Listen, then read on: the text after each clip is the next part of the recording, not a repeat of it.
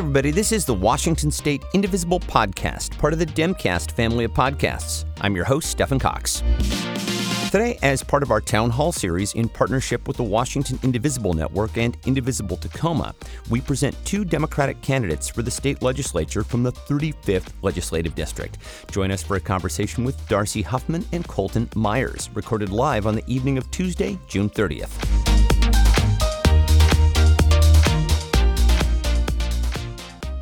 Hello, everybody. Welcome to tonight's Indivisible Town Hall. My name is Stephen Cox. I am the host of the Washington State Indivisible Podcast. I will be your host and moderator this evening. A big thanks to Kat Pipkin with the Washington Indivisible Network and Julie Ungievsky with Indivisible Tacoma. Special thanks to Robin Gittleman.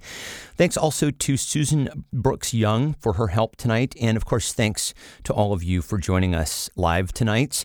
Or you may be listening on the podcast, or you may be listening on one of the terrestrial radio stations here in the state that carry the podcast. In any event, we are so glad that you are with us tonight because we are going to be speaking with two wonderful candidates for representative from the 35th Legislative District. This is a district that includes all of Mason County and parts of Thurston and Kitsap counties. So here's how tonight is going to go for you. We're going to begin by asking each candidate to say hi, introduce him or herself, and then we're going to move on to a series of platform questions. We received a number of platform questions already from you. I will do my best to work any questions that you might have tonight into the program, so kindly enter those into the chat bar.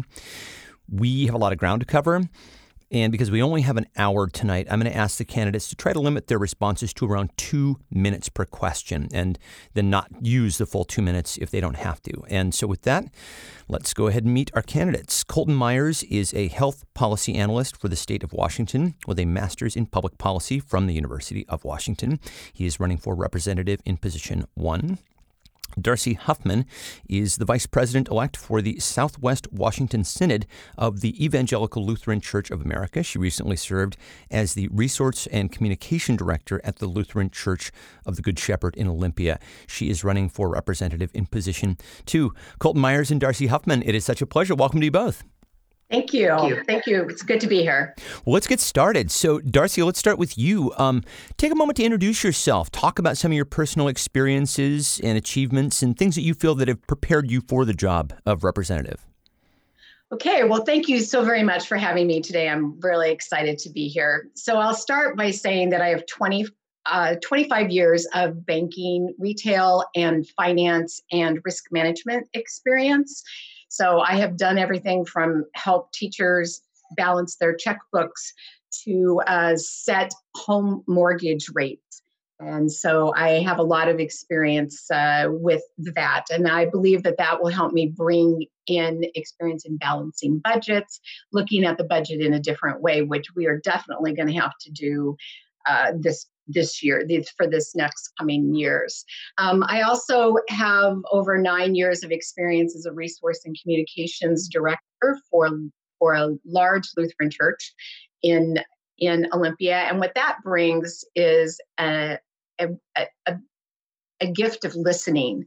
So, and I think that is one of the most important things that a legislator can do is to listen to people's problems, listen to people's concerns, and then be able to formulate, maybe not being able to solve the problem, but at least letting know that that person has been heard and that you will do everything that you can to do that. So we bring in all my banking experience on top of my experience in the nonprofit world, and together, along with government, I think we can help solve some of the problems that are facing people in the 35th. Okay, wonderful. And thank you so much for that. Colton Myers, let's introduce you now. A few words about yourself and some of your personal experiences and things that you feel that have prepared you for the job of representative. Absolutely. Well, thank you again for having us on tonight. I appreciate the opportunity to, of course, elevate the 35th LD. For those of you who don't know me, my name is Colton Myers. I'm running for position 1 of the 35th, running against Republican incumbent Dan Griffey. And I personally believe I bring the lived experience, the professional background, and the educational background needed to execute this job appropriately. I'm a third-generation district resident. I grew up in the Kitsap County part of the 35th LD, and now live, of course, in the Thurston County part of the LD. And so I've sort of lived on both fringe ends. I grew up as a, young LGBTQ individual in a community that didn't actively embrace me at a time.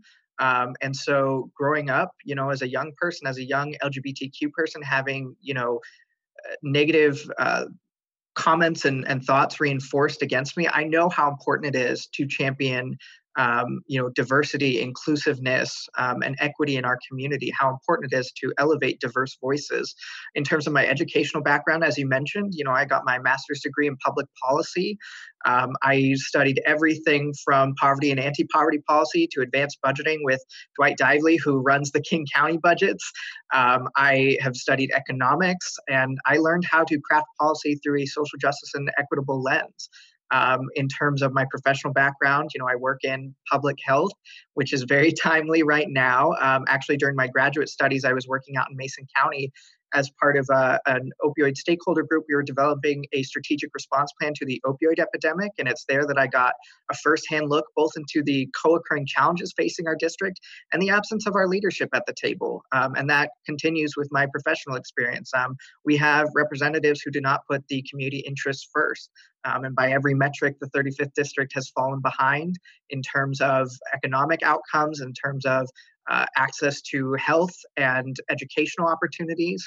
And so really, I'm running because I'm trying to give a voice to our constituents once more. I believe that our representatives have not done a good job advocating for the best interests of our community, advocating for the resources and opportunities that our district needs. And I'm ready to put our community interests first. Well, terrific. And it's great to hear from both of you. And I will just say in advance that you've both hit on so many questions that we will unpack throughout the course of the evening. I would like to start with something that is very top of mind for a lot of people right now, which is the reopening, the COVID reopening. And Darcy, we'll start with you on this. We are seeing a dramatic spike in COVID cases across the state right now. Both Thurston and Mason counties have been approved for phase 3 opening. And I'll just ask you, how do you assess the progress that the 35th has made thus far against the pandemic? And would you do anything differently? Well, I just spent today in Mason County, as a matter of fact, and I was really pleased to see the number of people that were wearing masks and that people were very serious about that.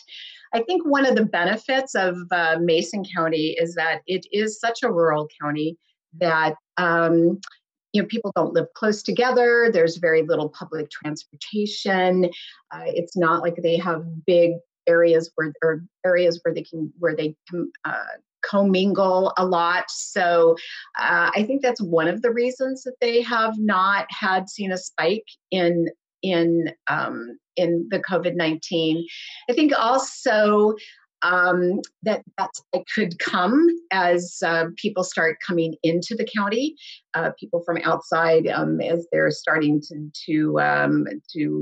do their boating and to do their RVing and those kinds of things. So I think that it's really important that people wear their masks and that we're very careful about eating inside and taking this thing really very seriously.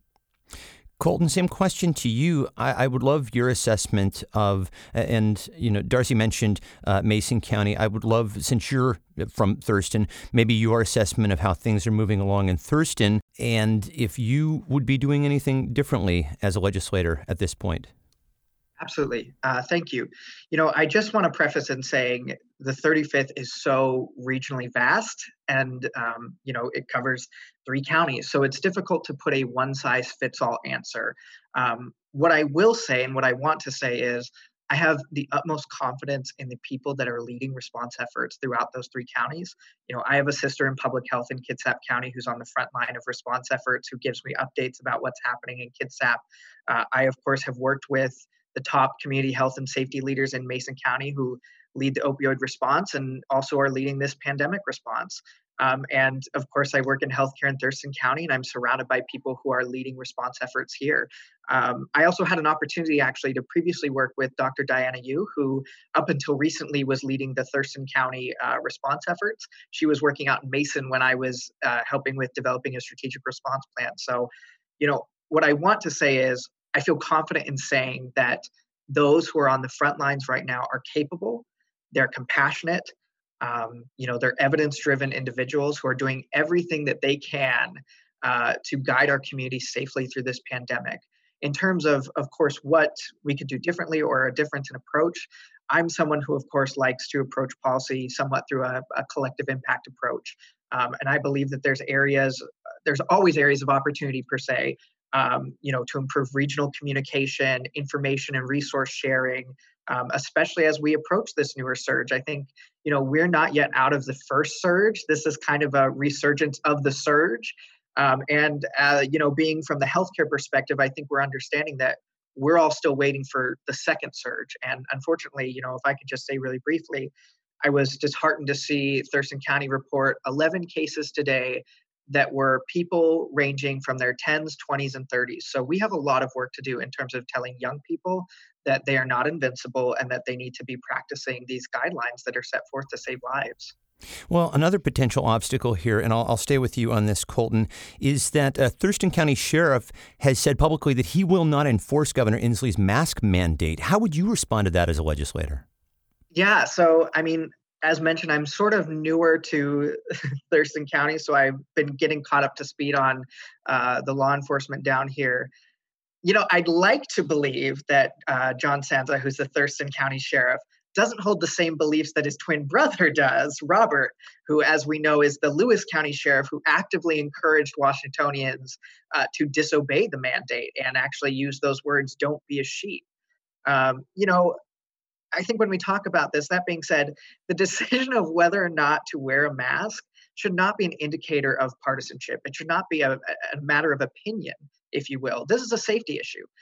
This is a matter of life or death for many, and it needs to be treated as such. To briefly play a little bit of devil's advocate, I understand a lot of law enforcement agencies are trying to come at this from the, we'd rather educate than having to enforce. Especially, I was looking at some data beforehand, seeing Thurston County ranked, I believe it was 37th out of 39 Washington counties in terms of staffing. So I was trying to think of that in context of, there's a lot of domestic violence responses that are happening right now during this pandemic. And so obviously a lot of resources need to be devoted to that. But there's a but, as we're seeing a surge in these cases, even before a second wave, we need to be taking this seriously. And to me, that means consequences for people who willingly disobey the mandate, period. I will shift over and put the same question to you, Darcy. Thurston County Sheriff is just not going to enforce the mask mandate. So how do you respond to that as a legislator? Well, I'm disappointed in that for sure. And I do agree with Colton that we need to, if we have a rule, we need to have consequences if you don't follow that rule. As a parent, I can tell you it doesn't do a whole lot of good to have a rule if you're not going to enforce it. On the other hand of that, I think that there is an education approach. I think that for the sheriff to be handing out masks when somebody is not wearing them and politely asking them to wear a mask is probably more beneficial than handing them a ticket, which they may or may not pay. I also think that there are a lot of other things that our sheriff's department can be doing besides handing out tickets for not wearing masks. There are lots of there's a lot of domestic violence going on. There's a lot of other issues that they need to be taking care of. So I'm not sure as a legislator that I would really be able to do particularly anything about it. But I would say that as a legislator, I should wear a mask myself. And so to make sure that, and set an example. And it's only when you can set an example can you really be a judge of other people. So I think that's one of the most important things that we can do as candidates as well as legislators, that we need to be wearing masks and we need to be setting the example. Well, speaking of setting the example, I want to touch on something. I want to talk next about the issue of racial equity which is also very top of mind for a lot of people. And you said something very interesting on your Facebook page in reference to the uprisings in response to the police killings of George Floyd, Breonna Taylor, and others. You wrote, quote, "I believe that with great disruption comes great opportunity. This is not the time to wish for things to go back to normal. This is a time for all of us to unite around a shared belief that we can no longer stand by and do nothing." And so, as a legislator, I'll ask you bluntly, what would you do to create a more just and equitable society, culture for BIPOC people, not just in the 35th, but in all of Washington? So I think, again, leading by example is a very important thing to do. So one of the things I'm doing with my campaign is that on a bi-weekly basis, I'm gathering people together and talking about, we're all watching a movie and then we're all having a conversation about racism. So the first movie that we watched was 13th, which is about the 13th Amendment. Very powerful documentary that was done. On Friday, we'll be talking about I Am Not Your Negro, which is also a very powerful documentary. And so I think having a conversation about that is very, very important. I think also setting an example to have a diverse staff is also very important. And not just a diverse staff to have one, but have a diverse staff that you listen to, because it doesn't do any good to have diversity around you if you don't pay attention to what they're telling you. I think the last thing that I would do is to make sure that any law that is passed, including our budget, right, has to be looked at through a racial justice lens. And you have to stop and say, is this law going to do what I want it to do? And is this law going to be fair? Is this law going to treat everybody the same? Is it going to cause more harm than good in a racial justice way? And being able to say, okay, I think this is good, or being able to say, no, this is not good because it does not fit that criteria. Hold that thought as well and put a pin in that if you would, because we have a series of questions related to the budget, and we will return to that theme for sure. Colton, let's turn over to you on this. And you have talked a little bit about equity issues, and I would be curious for your take on how you would work both as a legislator and as just a leader, an individual, to create a more just and equitable society for BIPOC people here in the state. Sure, absolutely. I want to start and preface, of course, while I am an LGBTQ individual, I'm also a cis white male. So there's a lot of privilege that comes with that. And I just want to say, too, I'm going to use a little bit of triggering language. I grew up in a community, again, that didn't always make me feel like I had a place. I had a lot of people growing up who would call me faggot before I had a chance to understand who I was. I had a lot of people who told me to kill myself because of who I was or who I didn't know I was at that time. And so I have grown up knowing how critical it is that people are seen, that they are heard, and that they feel valued. In terms of what we are facing right now, I think it's really important to mention, at least in terms of my opponent, and I'm sure the same can be said of Darcy's opponent, words and lack thereof matter, as do actions. My opponent, of course, has voted against the LGBTQ community. He voted against ending the dangerous and deadly practice known as conversion therapy. I've had friends put through conversion therapy. I know the long-term trauma that conversion therapy causes. The UN has, in fact, called for the end of conversion therapy. He has stood against immigrants in our community.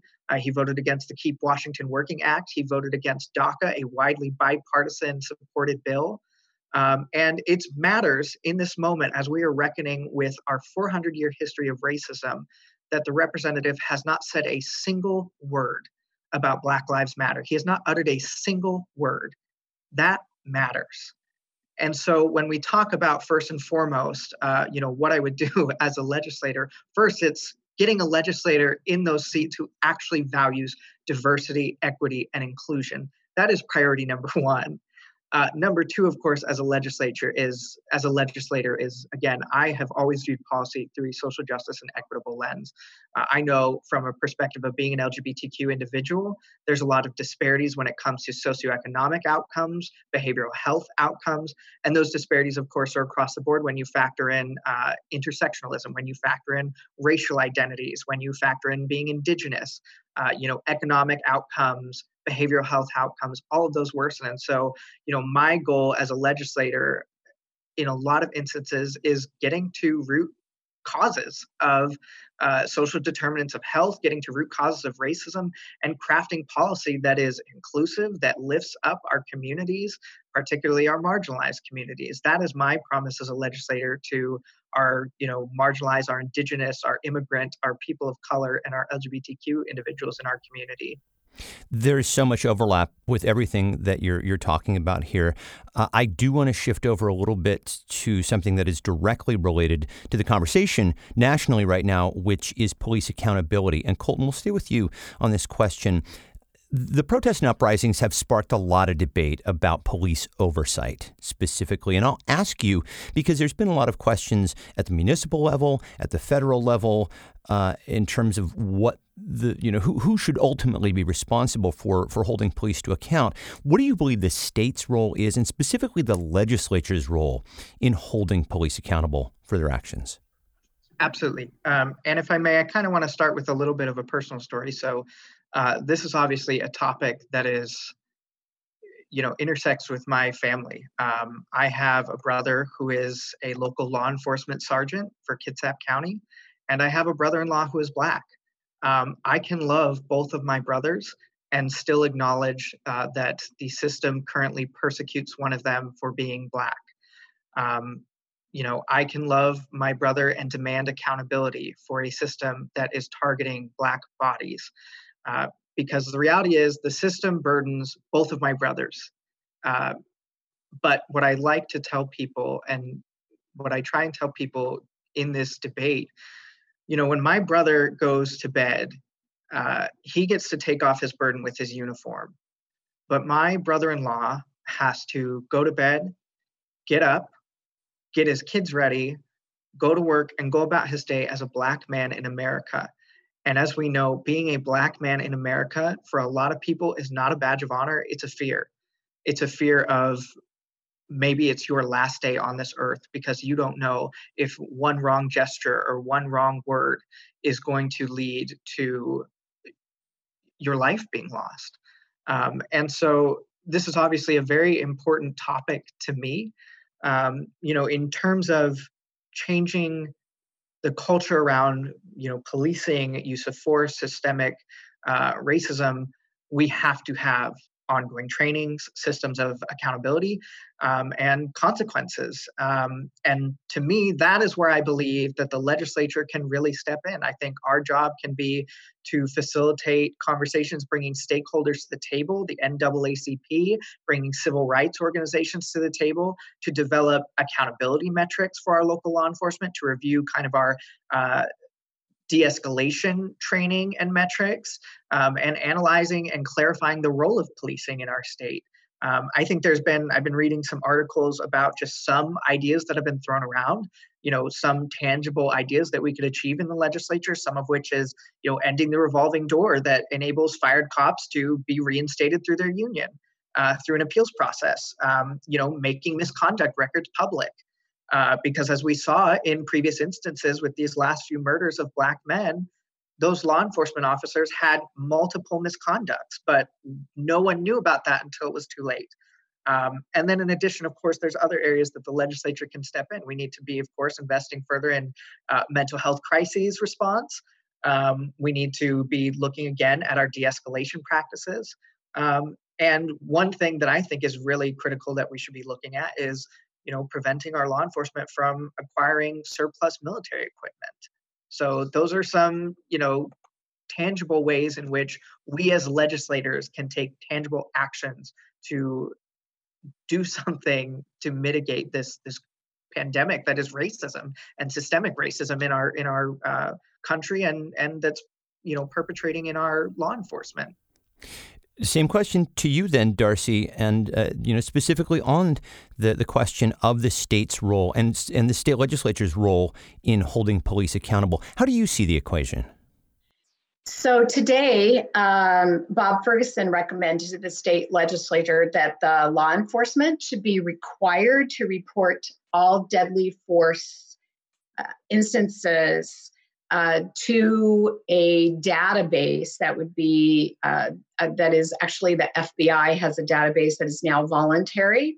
There are a few counties in the state that actually do that. Pierce County is one that actually reports to that. But this would be a requirement that all counties report to this FBI database and that it is made available to the public. So the public can then see where the deadly force incidences are and be aware of that. We also had in 2018, we also had IA 940 passed. It was an initiative that made it mandatory that an independent board review the use of force incidents. And it's now time to review that and make sure that that particular law is being enforced. And again, that those incidences are made public to the made public. And I think that is one of the things that we can do, and we can do that right now. We don't have to wait for studies. We don't have to wait. But that is something that we can do right now and is immediate. And I think that that's what the public is looking for. That people want something done now, not day after tomorrow, not 2 years from now. They want things done now. This, of course, is a conversation that I think we could probably have for most of the rest of the show, but I do want to move on to some other issues, including economic development in the 35th. We do know that large parts of the 35th are struggling. The median income in the 35th is below the state average, and in Mason County in particular, 16% of residents live below the poverty line, and that was before COVID. Darcy, let's stay with you. What do you feel that you could do to bring in new employment and development to the 35th? Well, the first thing I think I could do is to not be against clean energy. So I think that having an environmental policy that says, yes, there is climate change and we need to do something about that would be very helpful. So there are all kinds of clean energy jobs that are available. We just need to get them into the 35th. And I really believe that we can do that as long as we have legislators that believe in climate change and that we can do something about it. So that would be the first thing that I would do. I think also it is time for us to look at the Growth Management Act, which prohibits some growth within these counties. Can you remind us? I'm sorry to jump in. We discussed this ahead of time. Can you just remind viewers what the Growth Management Act is? So the Growth Management Act was put into place in 1989, and what it really does is protect farmland and forests, because once you've paved over farmlands and forests, you can't ever get them back. And it was put into to protect those two beautiful things that we have so much of in Mason County, Thurston County, and Kitsap County. It's a beautiful, beautiful place to live, and we do need to protect that. But what has happened is a 30-year-old law, right? And it needs to be reviewed and it needs to be revised. So we've had lots of innovative things come across happen within those 30 years that will enable us to do some building, that would enable us to create more homes and do it safely while protecting our beautiful forests and our beautiful farmland. So I know for sure that before COVID-19, that the Growth Management Act was up for review. I'm not sure. I think we're going to be spending a lot of time putting out fires in this next session.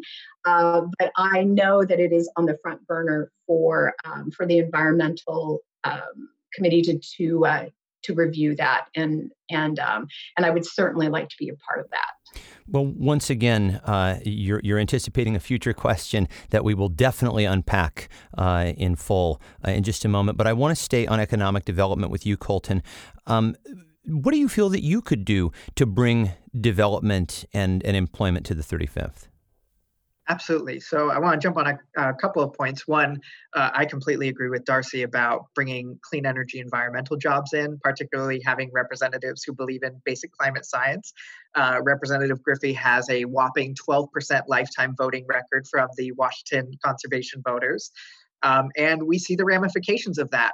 It was Congressman Kilmer who informed us that Taylor Shellfish, which is a major economic boon to Mason County, had shifted part of its business practices overseas to Hawaii because of coastal acidification. So, we need representatives who understand basic climate science to preserve the businesses, that we already have in Mason County, and to also bring in clean energy jobs. And with that, I also would, obviously promote bringing in good union livable wage jobs. It's one thing to, bring in jobs, but I would prefer, of course, that we bring in good union livable wage jobs that support workers' safety, that promote hazard pay. My opponent, of course, has an abysmal record again when it comes to protecting union rights. He's voted against prevailing wage standards. He's voted against collective bargaining rights. He's voted against raising the minimum wage, which gets right to your point of, median household income levels being well below the average. They're over $10,000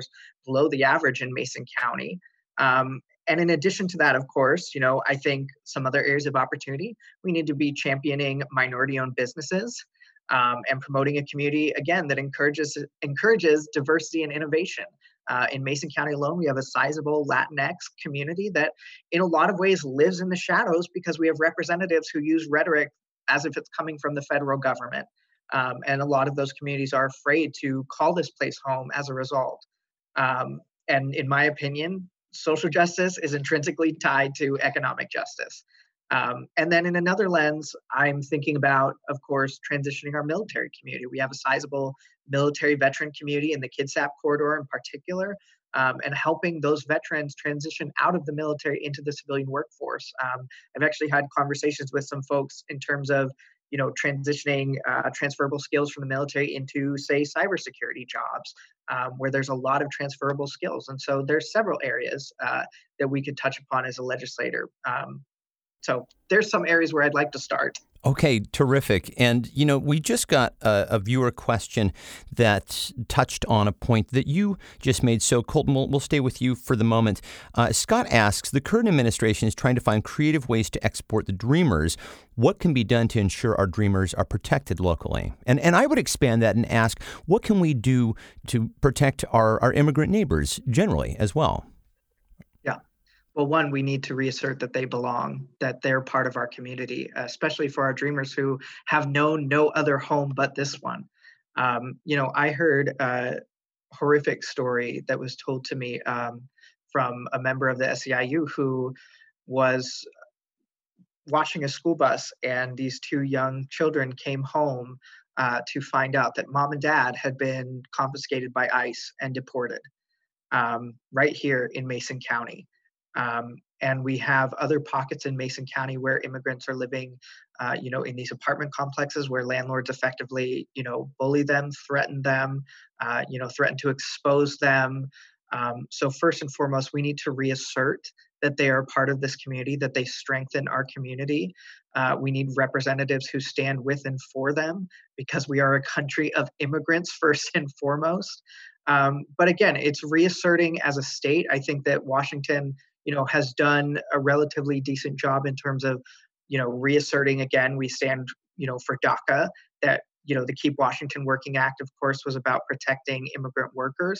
I think we need to be building upon that again, especially in Mason County, where, in the city of Shelton, we're coming up to now about 1 in 4 residents being Latinx. So we, have to do our job to promote diversity within our communities, to promote equity and inclusiveness. That's something that, neither Representative Griffey nor neither Representative McEwen have been interested in doing at all. Same question then to you, Darcy. What would you like to do to protect our dreamers, our DACA recipients locally, and also our immigrant community as well? Sure. So I think this is one place where we can use our faith community. So I'll shout out a little bit about my Lutheran ties here. Lutheran Immigration and Refugee Services is one of the largest immigration organizations in the United States. It's second only to Catholic Community Services. So one of the things that we have done in the Olympia area is to create sanctuary churches and sanctuary synagogues, and we have kept. It is a safe place for people to go to get when they are feeling that they are in danger, and creating those types of spaces and working together with the faith community can be a really very powerful thing to do. One of the things that we did in my church was to bring in an organization called Cielo, which works with Latinx communities, and we created a safe space for them to come, and we'll continue to work with them as well. I'm going to fold a couple of questions here together because we're running a little bit short on time, and both of you have talked about the climate from certain angles, and I want to get a little more specific, and I'll give you an extra, maybe like an extra 30 seconds, like 2 minutes and 30 seconds to kind of unpack this. So Janet asks, how do you address the environmental concerns facing our region, clean water, land management, et cetera?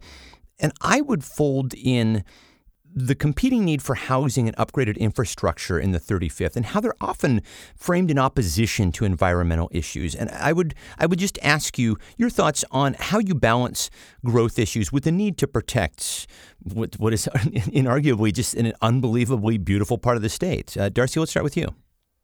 Well, nobody can be against clean water and clean air. So I think that that's one of the things that we need to talk about more. A lot of times when we talk about the environmental protecting the environment, people kind of shut their ears. They don't want to hear about it, right? Because, those greeners, they're blah, blah, blah, right? So what we need to do is really to use language that is amenable to them. So when we talk about the environment, let's talk about clean air and clean water. And again, the Growth Management Act, which we talked about a little bit earlier, is one of those acts that really help protect that. And so with a little bit of fine tuning with that, we need to take a look at building houses where they're already existing. We need to be building more multifamily homes than single family homes. We need to be building in areas where there is already infrastructure. We need to be building in areas that are close to transit stations so that people don't have to use cars to get to work. We need to have industry in our communities that are near where homes can be. So I think that we used to think about not having that manufacturing and housing cannot coexist, but it can now because we have better. It's cleaner and it's quieter, and so we can really truly create communities around an industry, and that all helps the environment. Well, Colton, I guess I'll phrase it to you this way, dovetailing on Darcy's point. Do you see those two things in opposition? Do you see the need to protect the environment in opposition to the need for affordable housing and upgraded infrastructure?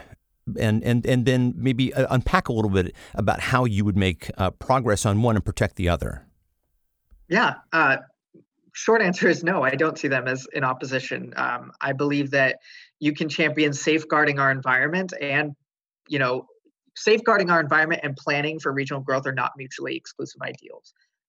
You can, plan for, density that reduces, long-term costs of providing public services. When you look at density planning, it can reduce costs of sewage in a place like Mason County. It reduces costs for, say, our fire services, which I have to say is a little ironic that my opponent is so vehemently opposed to the Growth Management Act in its entirety, considering he is a firefighter. And this density planning is actually good for fire services. And, it also, as Darcy mentioned, density planning around transit hubs, it not only reduces carbon emissions, it reduces costs of transportation. And in addition to reducing community time and community traveling time.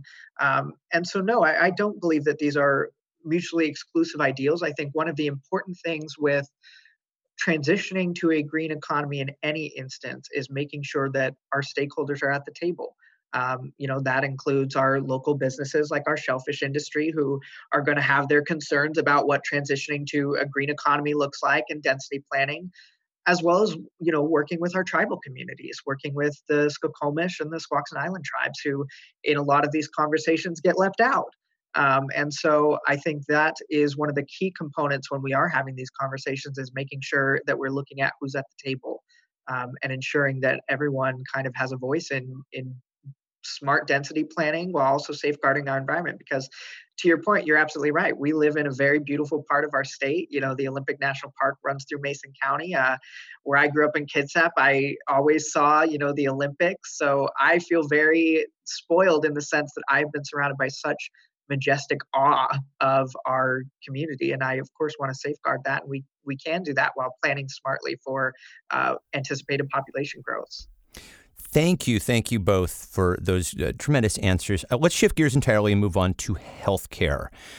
The pandemic has shown real weaknesses. It's exposed lots and lots of fault lines in our for-profit healthcare system, especially with insurance that is tied to employment.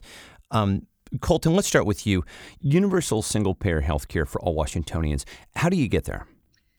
Yeah, so I'll start off by saying, one, I do support universal coverage for Washingtonians. I want to say I am proud that we live in a state that's constantly leading the charge when it comes to innovating our healthcare delivery system.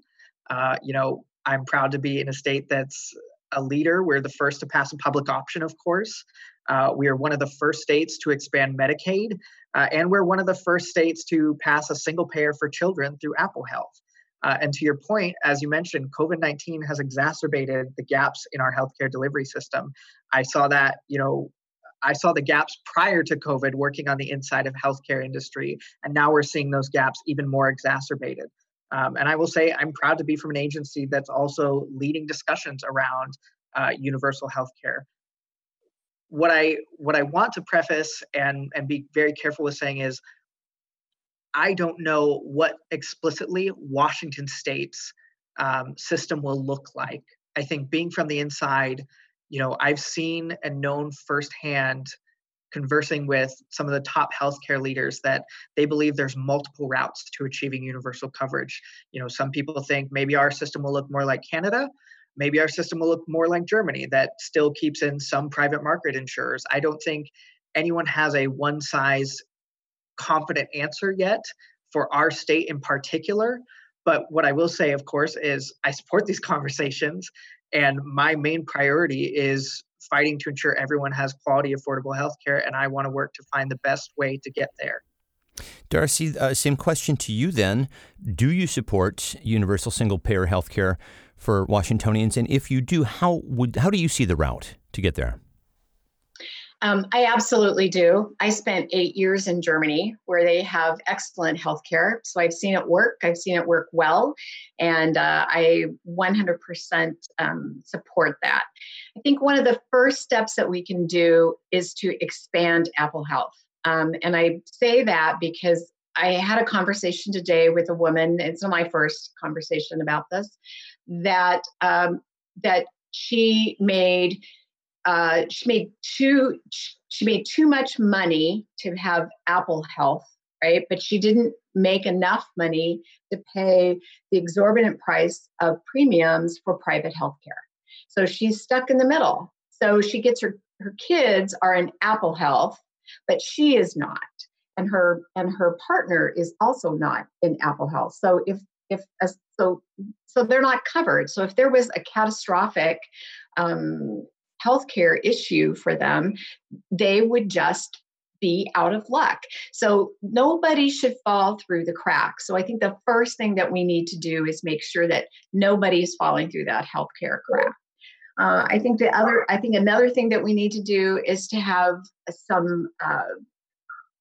is to limit the amount of co-pays that the health insurance companies can charge to people.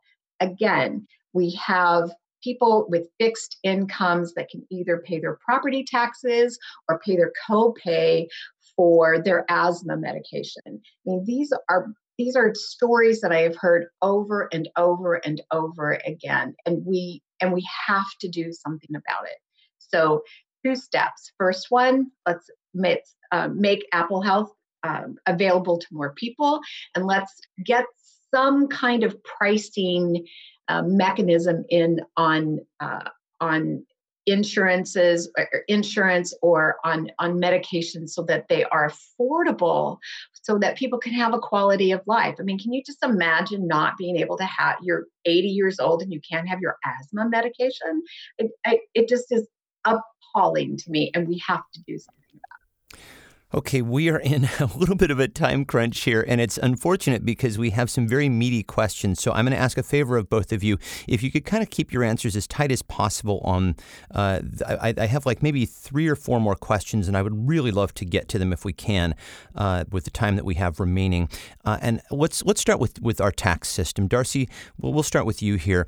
Washington has the most regressive tax system in the nation. This is a statistic that every time I hear it, I just, there's a question mark over my head. How is this possible?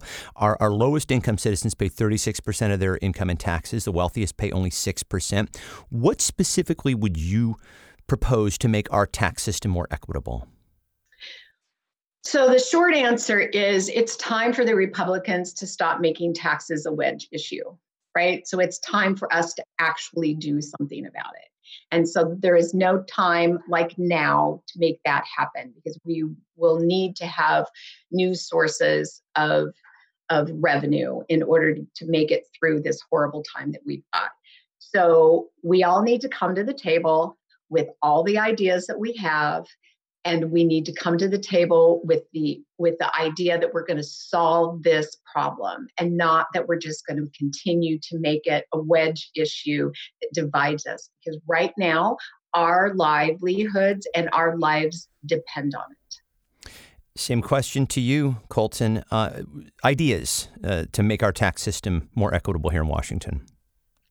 Yeah, and to your point, I swear I sometimes in the middle of the night say Washington has the most regressive tax code in the nation. It was something that was so ingrained in me in grad school. There are 2 approaches to this, a short-term and a long-term. The short-term is we have to get our state solvent. We have to be able to pay our basic needs and necessities. I believe one of the formats to get there is we need to start closing corporate loopholes. We are not going to shoulder the burden and cut our way out of this recession by hurting working families. It's time that wealthy pay their fair share in this economy. We have 2 of the wealthiest men in the world living in this state who are not paying their fair share. So short term, closing corporate loopholes. Long term, we need to fundamentally restructure our tax code. We are overly reliant on our sales and property tax. That hurts communities like Mason County. It hurts communities like Kitsap and Thurston. It hurts working class families across the board. We need a tax code that is going to rebalance and make wealthy pay their fair share. One possible solution, of course, is a capital gains that is going to make the wealthy pay their fair share and rebalance our code so that working families see a relief from the sales and property tax. And, as conversations that Darcy and I have both had, property taxes are obviously a huge concern in Mason County. And I will say, my opponent very recently, when the opportunity came up to lower property taxes, he voted against it. And he has showed no willingness to come up with a workable solution. So we need representatives in those seats who are going to come up with workable solutions. And those are my 2 proposals, short-term and long-term. As we know, we are looking down the barrel of at least an $8.8 billion budget shortfall over the next 3 years due to COVID. Let's frame education around this, our paramount duty here in the state. How will you work, Colton, to make sure that schools in the 35th get the funding that they need, especially the schools in the rural areas? Yeah, I was actually reading a very sobering article article within the Shelton Mason Journal that said, the Shelton School District was looking at cuts as large as 16.5% going into the 2021 school year. That's about $10.7 million. In addition to being tasked with all these methods during this pandemic, where teachers are having to be creative and innovative with giving our child a quality education. As you mentioned, it's an obligation of our state to give everyone a quality, affordable education. We are not living up to that promise. We are underfunding our public education by hundreds of millions of dollars. And more horrifying, we are underfunding special education by hundreds of millions of dollars.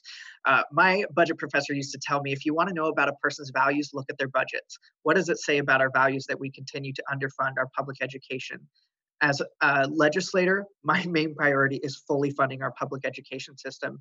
Again, that means we need to look at our short-term solvency, of course, for the state in closing these corporate loopholes, but we need to look at long-term sustainable funding, or else we're going to get another Supreme Court smackdown here in the coming years, because we're going to be in the red again and nobody will have come up with a long-term solution. So again, we need to rebalance our tax code so that we can actually fulfill our promise to the young people living in this state. Yeah, that's exactly right. And these of course are very interconnected issues, which is why I put those questions back to back. Darcy, your take on this, especially given our budget shortfalls. How are you going to work to make sure that the schools in your district get the funding that they need, and especially, I will emphasize again, the schools in the rural parts of your district? Yeah, it is a problem. And I totally agree with Colton that we'll never really be able to fully fund our schools until we do something about our income stream. And it's a shame. And yes, we absolutely need to do something about it. I'd like to throw out there that we really don't even know how much school is going to cost us this year, because we don't really know what it's going to look like.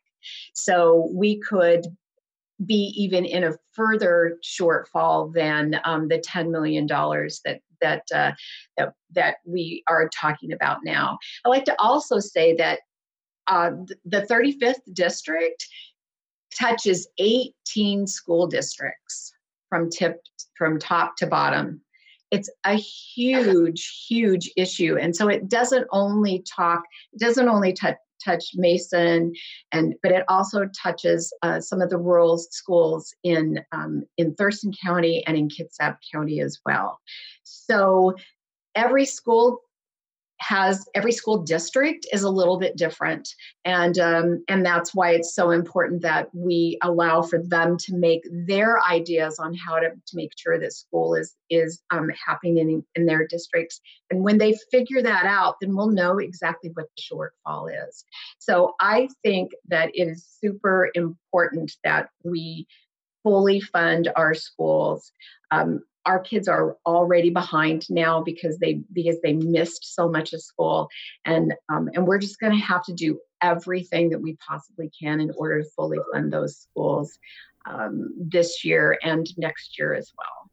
Something that was related to our earlier discussion about economic development was broadband, and it's also very, very much connected to education as well. This is an economic issue. This is an equality issue. How would you like to see broadband access broadened, Darcy? So I think broadband ought to be a public utility. I think it should be, and I am not the only person thinking about that. Every single candidate I know, at least every single Democratic candidate that I know, is talking about broadband. It has always been an issue, but it's always been an issue that's kind of been on the back burner because there are so many other little fires to put out everywhere. So, but now it is right on the front burner. So this is not a quick fix. You're not going to be able to get broadband done, as a utility next year or the year after that, or maybe even the year after that. It's going to take some time because you've got so many people that you've got to get them to the table, but we need it right now. And there are some other fixes that are not perfect, but are pretty good. PUD3 did a great job of putting out hotspots in Mason County. I mean, applauding to them because they spent some money on that and they certainly increased that. But we will never, Mason County, parts of Thurston County, parts of Kitsap County as well, we will never be able to compete in in industry until we get broadband that actually works. And so we're just going to have to do it, and we're going to have to do it as quickly as possible, but we're also going to need to do it right. Colton, from our discussions pre-interview, I trust that you agree with pretty much everything that Darcy is saying. I'm wondering if there's anything you'd like to add to that. Yeah, absolutely. I also would like to give a shout out to Mason PUD3. I think they've been doing a lot of great work in trying to do the best they can with expanding access. To me, again, I think it's unfortunate that it took a global pandemic for us to decide that broadband is in fact an essential service. But I'm happy that we are finally at the point where we are not only discovering that it's an essential service, but that it's been this tool to decide the have and have nots in our society. And I think we're finally having a conversation around the necessity of broadband. I definitely believe it should be a public utility. I think one of the main conversations going into this, kind of as Darcy alluded to, was whose role is it going to be to address that? In fact, we kind of at HCA were already questioning our role in addressing some of these inequities. We're talking, of course, at HCA how we've been expanding telehealth and telebehavioral health, which have become essential services and are likely here to stay in the aftermath of this pandemic. And so we're kind of looking at, from HCA's perspective, what is our role in expanding broadband? Do we need to build a coalition of efforts with Department of Education, Department of Health, all of which kind of touch into the necessity of internet access and broadband of an essential service? And so I think that really, it is going to be sort of a coalition of efforts that culminates in legislative action that not only, of course, identifies broadband as a public utility, but also works together to outline the exact responsibilities for streamlining that transition towards broadband as a public utility. My final questions, I had two final questions for both of you for the end of the night, but it occurs to me that they're very much intertwined. I was going to ask you about the importance of union endorsements, and then I was going to ask you essentially how you run and win in your district as a Democrat in 2020. But it occurs to me that there's a lot of interconnect with these two questions, because the 35th used to be a very white working class district and was a Democratic stronghold. It has since become a working class Republican district. So, Colton, we'll start with you on this.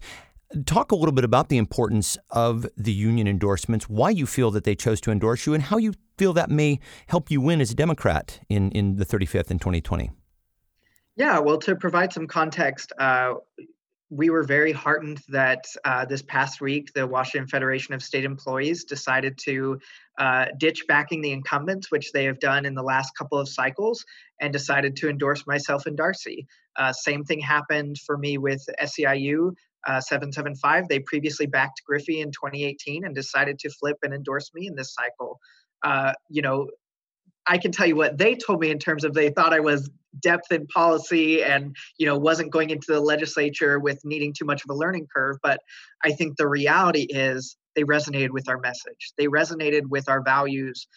They resonated with the fact that for too long, working class families in the 35th district, especially in Mason County, have been left behind and taken for granted. We have ineffective leadership who are not bringing the opportunities to the 35th LD. And I think that message is catching on. I think that we're in a prime opportunity, both given the election year and during this pandemic, that people are looking for something different and they're looking for solutions. And so I believe that these unions are, supporting us because they believe that we are going to, champion our shared ideals, our shared objectives to lift our community members up here in the 35th. In terms of winning, of course, again, I think it's a prime year, both being an election year, presidential election year, where the top of the ticket is not particularly popular, although, it is to be noted that Trump did carry Mason County in 2016, but it also is a county that voted for Obama in 2008 and 2012, which tells you these are people who are not, radical extremists. These are people who want to be heard and be seen. And I think these are a lot of people who bought into this economic populism, and our representatives rode that wave. And now people are waking up and seeing the reality. And they're seeing that our district is falling behind continuously by every metric. And I think that they're looking for someone who actually cares about their community. And I think that they're going to see that Darcy and I are those candidates who care about our community and will win. And, just to the how do you win in a red district, I think that just goes to the broader point of so many times people ask the question, well, how can you elect a Black president? How can you do this? You do it by winning. We said we couldn't have a Black president until we elected a Black president. We said we couldn't, land on the moon until we landed on the moon. All we have to do is win. And we win by sharing our story, by resonating with people through our shared values, and by connecting with as many people as possible, because I do believe at the end of the day, we are going to win these seats because people are tired of falling behind in our community. Darcy, I'm going to go ahead and give you the last word and sort of let you fold those two questions together in terms of the importance of union endorsements and how you feel that may be key to winning as a Democrat in the 35th.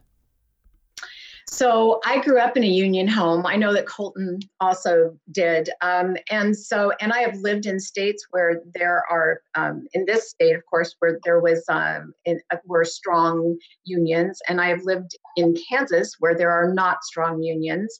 And you don't have to be very old to understand the difference. So I know what a good, strong union family looks like. And I want that for every single family in Washington state, whether it's in my district or any district. And I think that when I talk to union members, that they know that that is really where my heart is.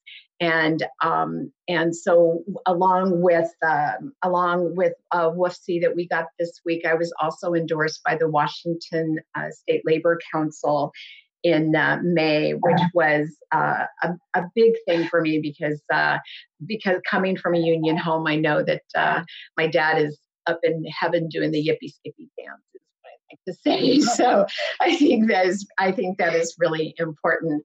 I also think that one of the things that they liked about me was that I am not necessarily driven by party politics, but that I want to help people, and I think that is so important to have that out there, that this is not about me. This is about everybody out there in the 35th, right? This is everybody else out there in Washington state. I want to help people make their lives better, and union family wage jobs are the way to really do that.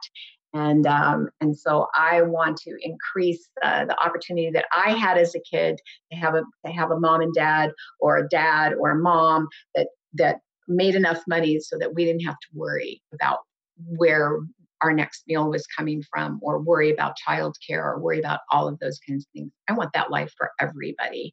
And so I just think that they felt like I could do that. From a winning perspective,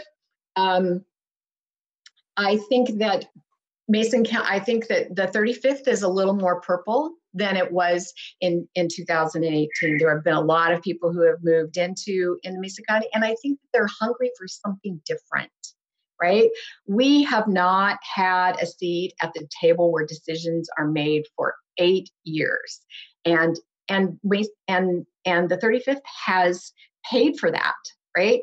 So we need to have a seat at the table where we can talk about rural issues. And it's not just in Mason County or Thurston County or Kitsap County, but it's all over Washington. So more and more Washingtonians are realizing that rural means having a seat at the table, and let's get people in there. And then if we can have enough rural people at the table, then our voices will be louder than anybody else's, and we can get the things that will help us in the 35th.